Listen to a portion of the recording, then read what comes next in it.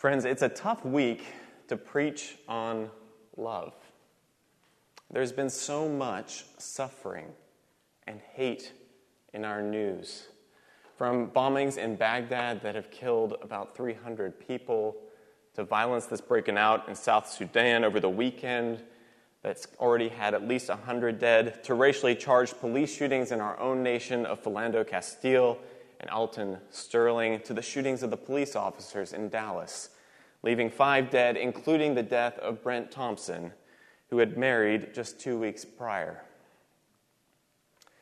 How can we preach about the fruit of the Spirit, this list of good things that Paul gives us in Galatians 5, when they just seem so absent? Well, the answer is not easily. We live in a world and country that seems less and less unified. There are opinions left and right and in between. There's a general sense, I think, that we are increasingly disintegrating. In the midst of this, one of the things that our world desperately needs are people who are integrated within themselves. The word integrated comes from the root integer, you might not be surprised, which simply means whole. We need people who are whole people, who have consistency of thought and action and virtue. Sometimes we experience these moments of wholeness. Maybe you've had experiences. I'm reminded of my freshman year in college. I was there in an all-male dorm, a small dorm on campus, and the resident directors and resident assistants had set up an open mic night. And one of the guys who signed up was Daniel. Now, Daniel was incredibly warm. He had a smile that could light the room. You would shake his hand, and you would feel like you were doing him just the biggest favor. He was intelligent and bright, but he was also just slow at processing information. It took him a little bit longer than others. So conversations with him would take a little bit longer. And so it was with some trepidation that we saw Daniel come up to the front of the room and tell us he was going to sing Frank Sinatra's Fly Me to the Moon. And then we looked, and in his hand was a trumpet. And it quickly became clear he was also going to accompany himself. And you have to keep in mind the context of this situation, because we just heard a rap about a cat who owned $1 million. So our nervousness was probably justified. But the music started, and Daniel opened his mouth, and he sang. And oh boy, did he sing. He swung and he crooned, and then he brought the trumpet to his mouth and coaxed these beautiful notes out of it. The group kind of started in kind of like that stunned silence, like, oh my goodness. And then the cheering broke out. It was like in this moment, Daniel was right where he was supposed to be. He was whole. All the parts of him were unified as he sung and performed. A hurting world doesn't just need moments of wholeness, of integration. We need people who live this way, with all the different aspects of who we are brought together, linked up as we're supposed to be. This isn't just something that our world needs, it's something that it wants. It talks about it. Alan and Laura Lee, you might know, they recently went to a Young Living convention. And Young Living is a company that sells essential oils. And the whole purpose of this convention, or one of the purposes, was to learn how to live your passion. And one of the speakers got up, and obviously they have to find out what their passion is before they can live it, and gave a couple of questions to ask in order to determine what their passion was. And the first question he gave was, outside of your workplace, whatever that might be, what is something you did in the past week that brought meaning or significance to you? And the second question was basically the same question, but at work, what is something you did in the past week that brought meaning or significance to you? And the idea behind these questions is you find where the two overlap. They're trying to find a unifying theme. Perhaps another way to understand what they're trying to do is they're trying to find, where are you most integrated?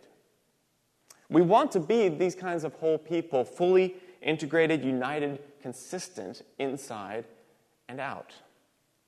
Some of us might be familiar with various types of personality theories or assessments. There's the Myers-Briggs, there's StrengthsFinders, all these different ways often used in workplaces. Well, one personality assessment theory is called the Enneagram. And the Enneagram has 9 different types of people, they say. They're very originally numbered 1 through 9. But what I find really interesting about the Enneagram is for each personality type, you have directions of disintegration and you have directions of integration. And so for the Enneagram, if you're a 1, as you become more healthy, as you're sort of the best one you can be, you become more like a 7. And for the 7, as that person gets healthier, they become more like a 5. And as the 5 gets healthier, they develop the traits of an 8, and so on and so on.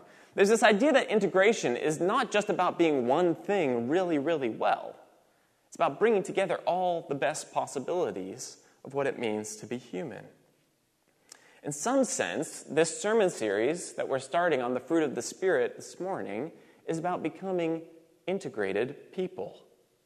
Because when we think about what it means to be integrated and how this can be part of our response to a world that is hurting and divided, the fruit of the Spirit should come to mind. The fruit of the Spirit is what an integrated, or we might say mature, Christian looks like. The fruit of the Spirit, of course, you can see them in your worship guide.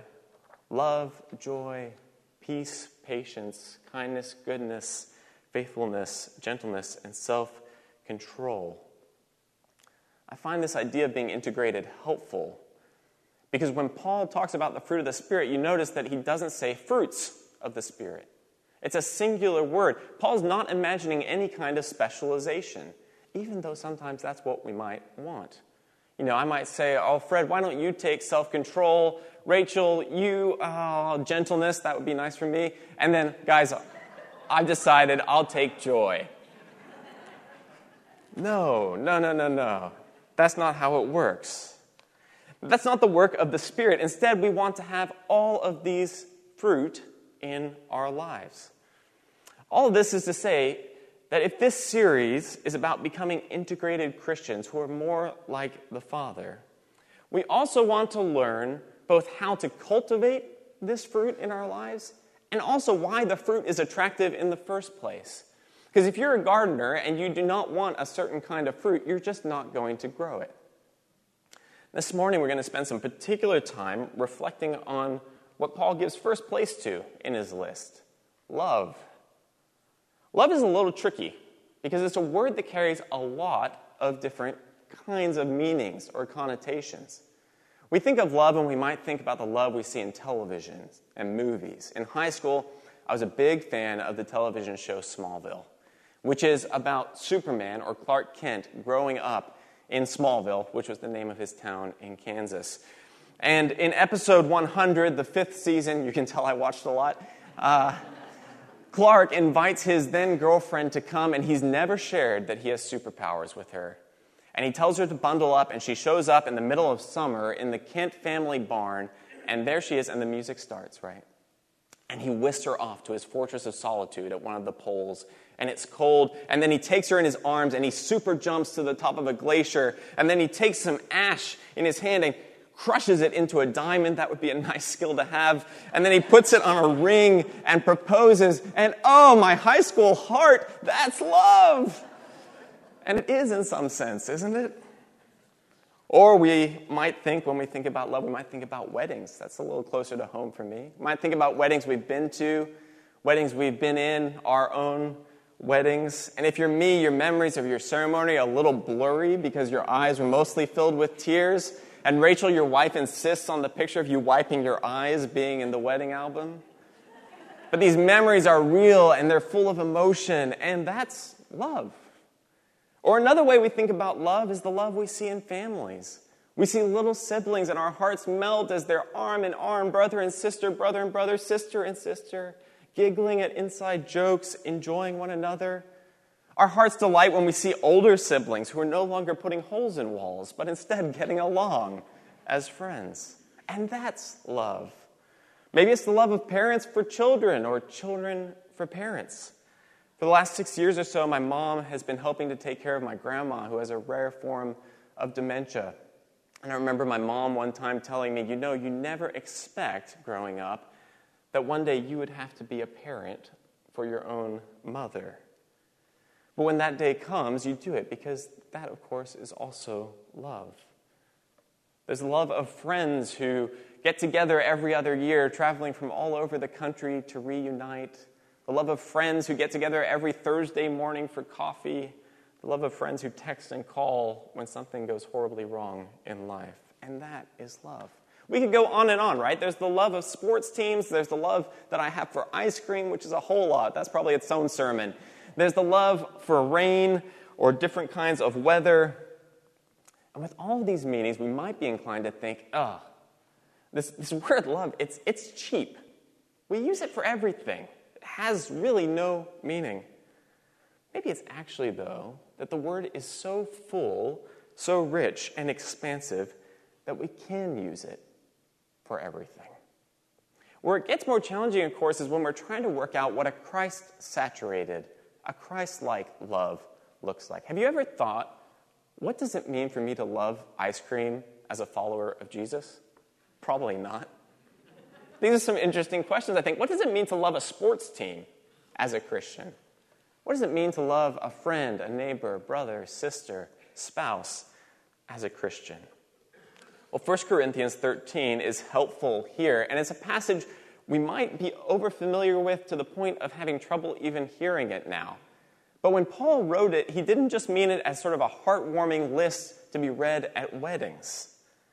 No, he's addressing a people who have developed a dangerous sense of superiority, and it's fracturing their church.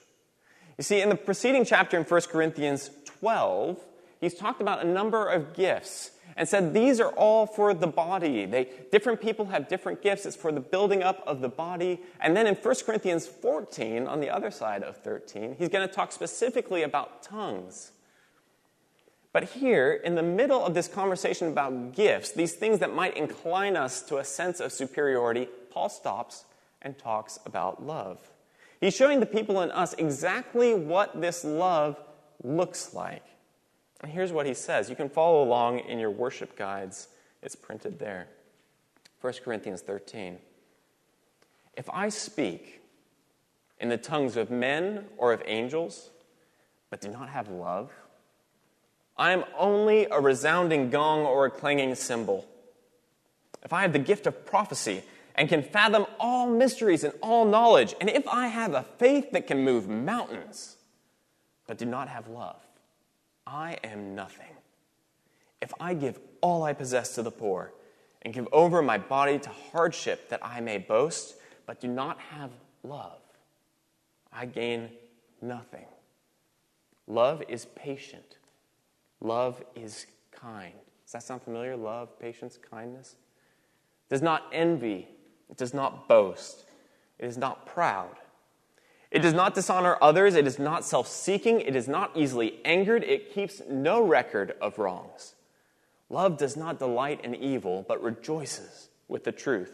It always protects, always trusts, always hopes, always perseveres. Love never fails. But where there are prophecies, they will cease. Where there are tongues, they will be stilled. Where there is knowledge, it will pass away. For we know in part, and we prophesy in part. But when completeness comes, what is in part disappears. When I was a child, I talked like a child. I thought like a child. I reasoned like a child. When I became a man, I put the ways of childhood behind me. For now, we see only a reflection as in a mirror. Then we shall see face to face. Now I know in part. Then I shall know fully, even as I am fully known. And now these three remain: faith, hope, and love. But the greatest of these is love. Paul here is at great pains to tell the Corinthians that these gifts, these things that you value so desperately, that make you feel like you're better than your neighbor, they're going to pass away. And if they're not marked by love, they really have no meaning at all. What is interesting to me in this passage is just how simple love is. Love is patient. Well, but I mean, even if I get frustrated sometimes, Paul, at this person, I can still love them, right? You can kind of hear Paul just saying, love is patient.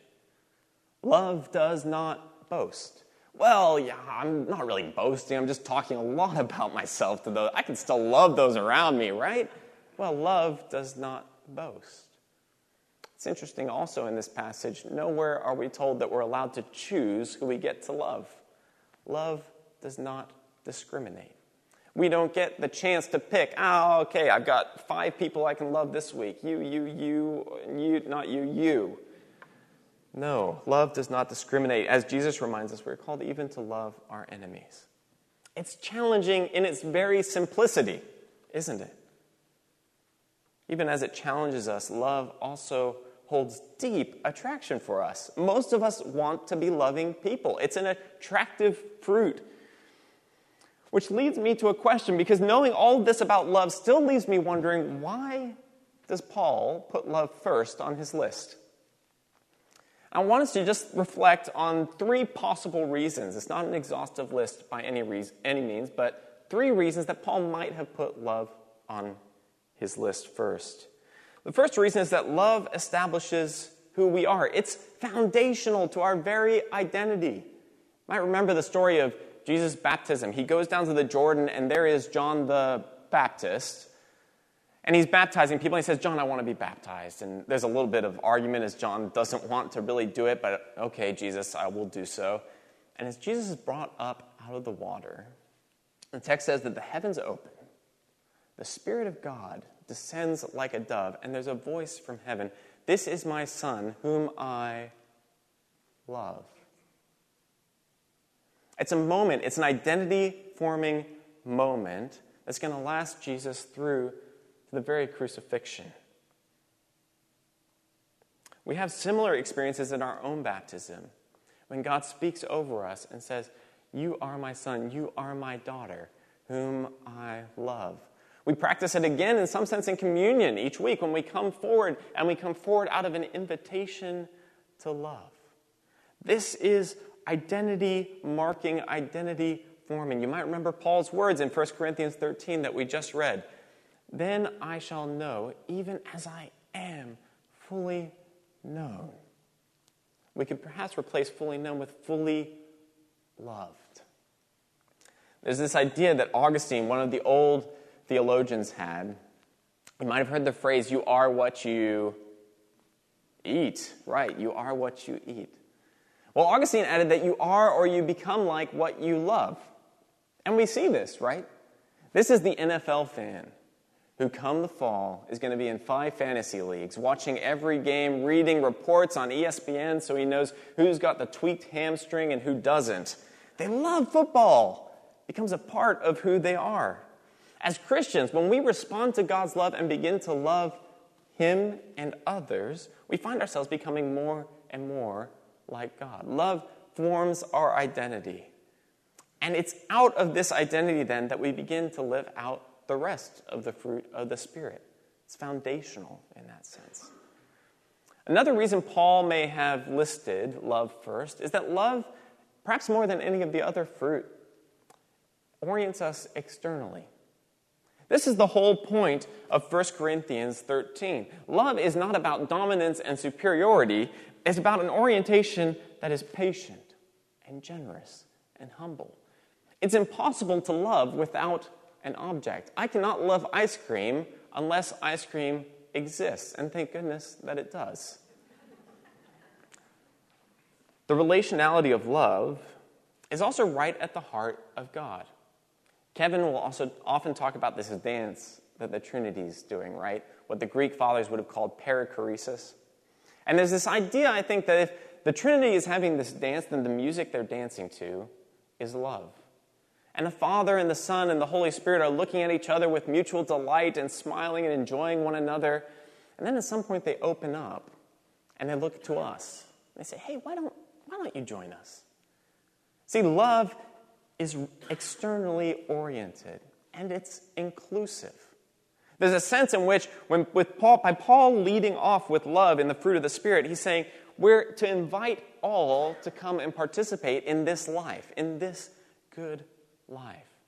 Life of love and peace and joy and patience and so on. Love forms us. Love brings us outside of ourselves.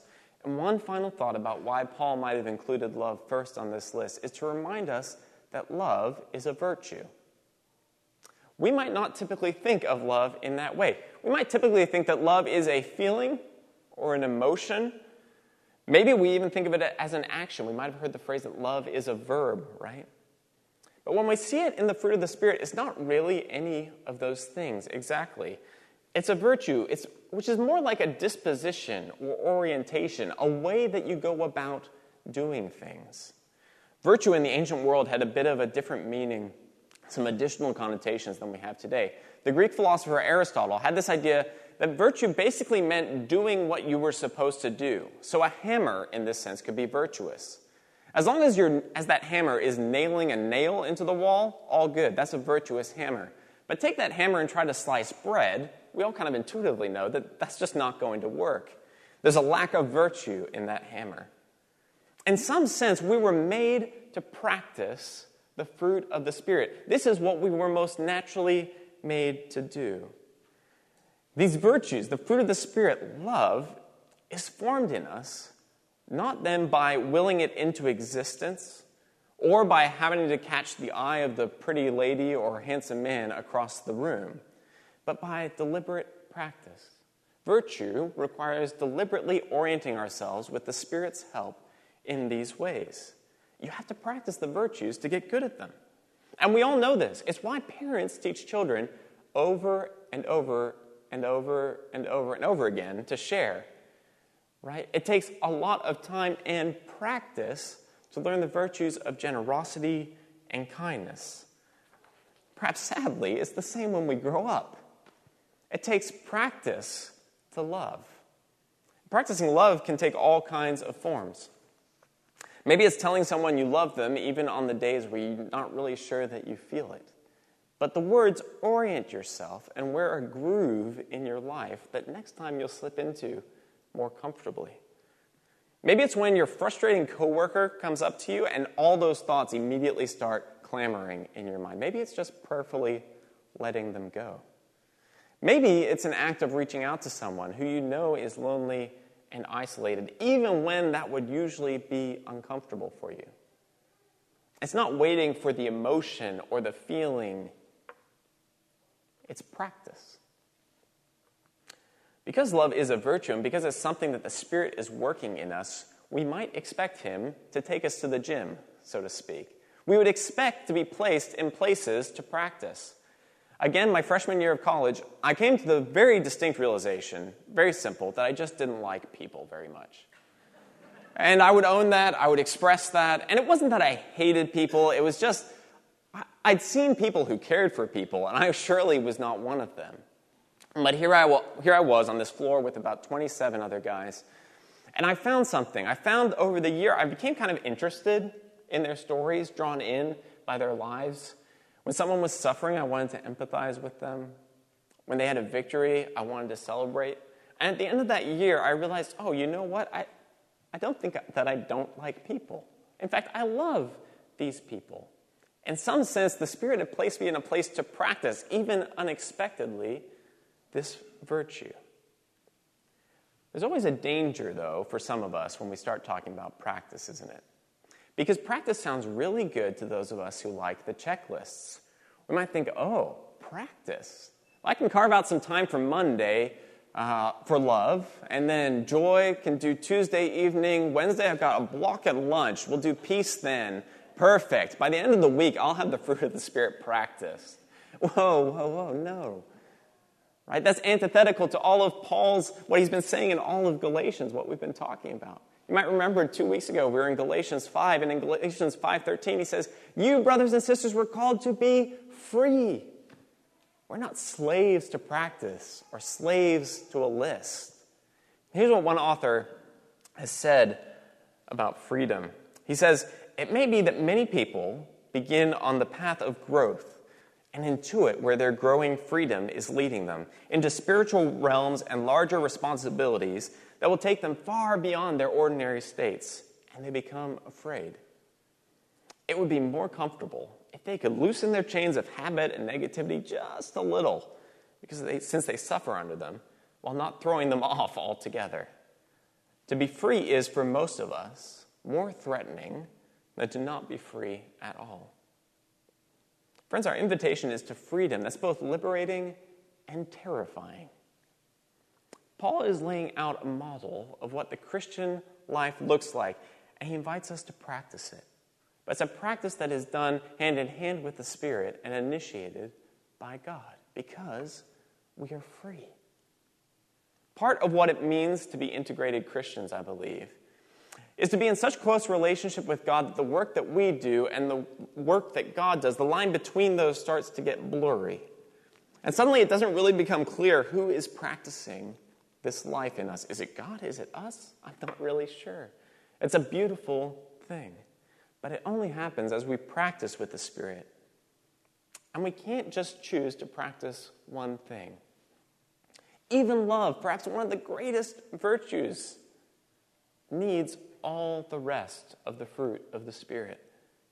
Love without joy becomes bitter.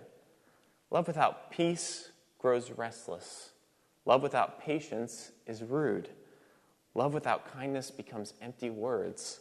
Love without goodness tends to be hollow and empty. Love without faithfulness soon looks elsewhere. Love without gentleness can be harsh, and love without self-control descends into obsession. If this week has reminded us of anything, it's that our world is in desperate need of God's redemptive work and love. And one of the ways he does that is through integrated Christian people. We need people who are like my friend Daniel, who play the trumpet in the face of hate, sing out in the darkness, and bring love into a world that is just so desperate for it. With the Spirit's help, may we be these kinds of people. Let's pray. Father, Son, and Holy Spirit, I am so aware of my own inadequacies and suspect that my brothers and sisters here share that sense when we look at the world's hurt. Would your Spirit fill our lives, mark us with your fruit, that we may bring light to a dark place. Thank you for your grace that invites us to live these things in freedom. In Jesus' name, amen.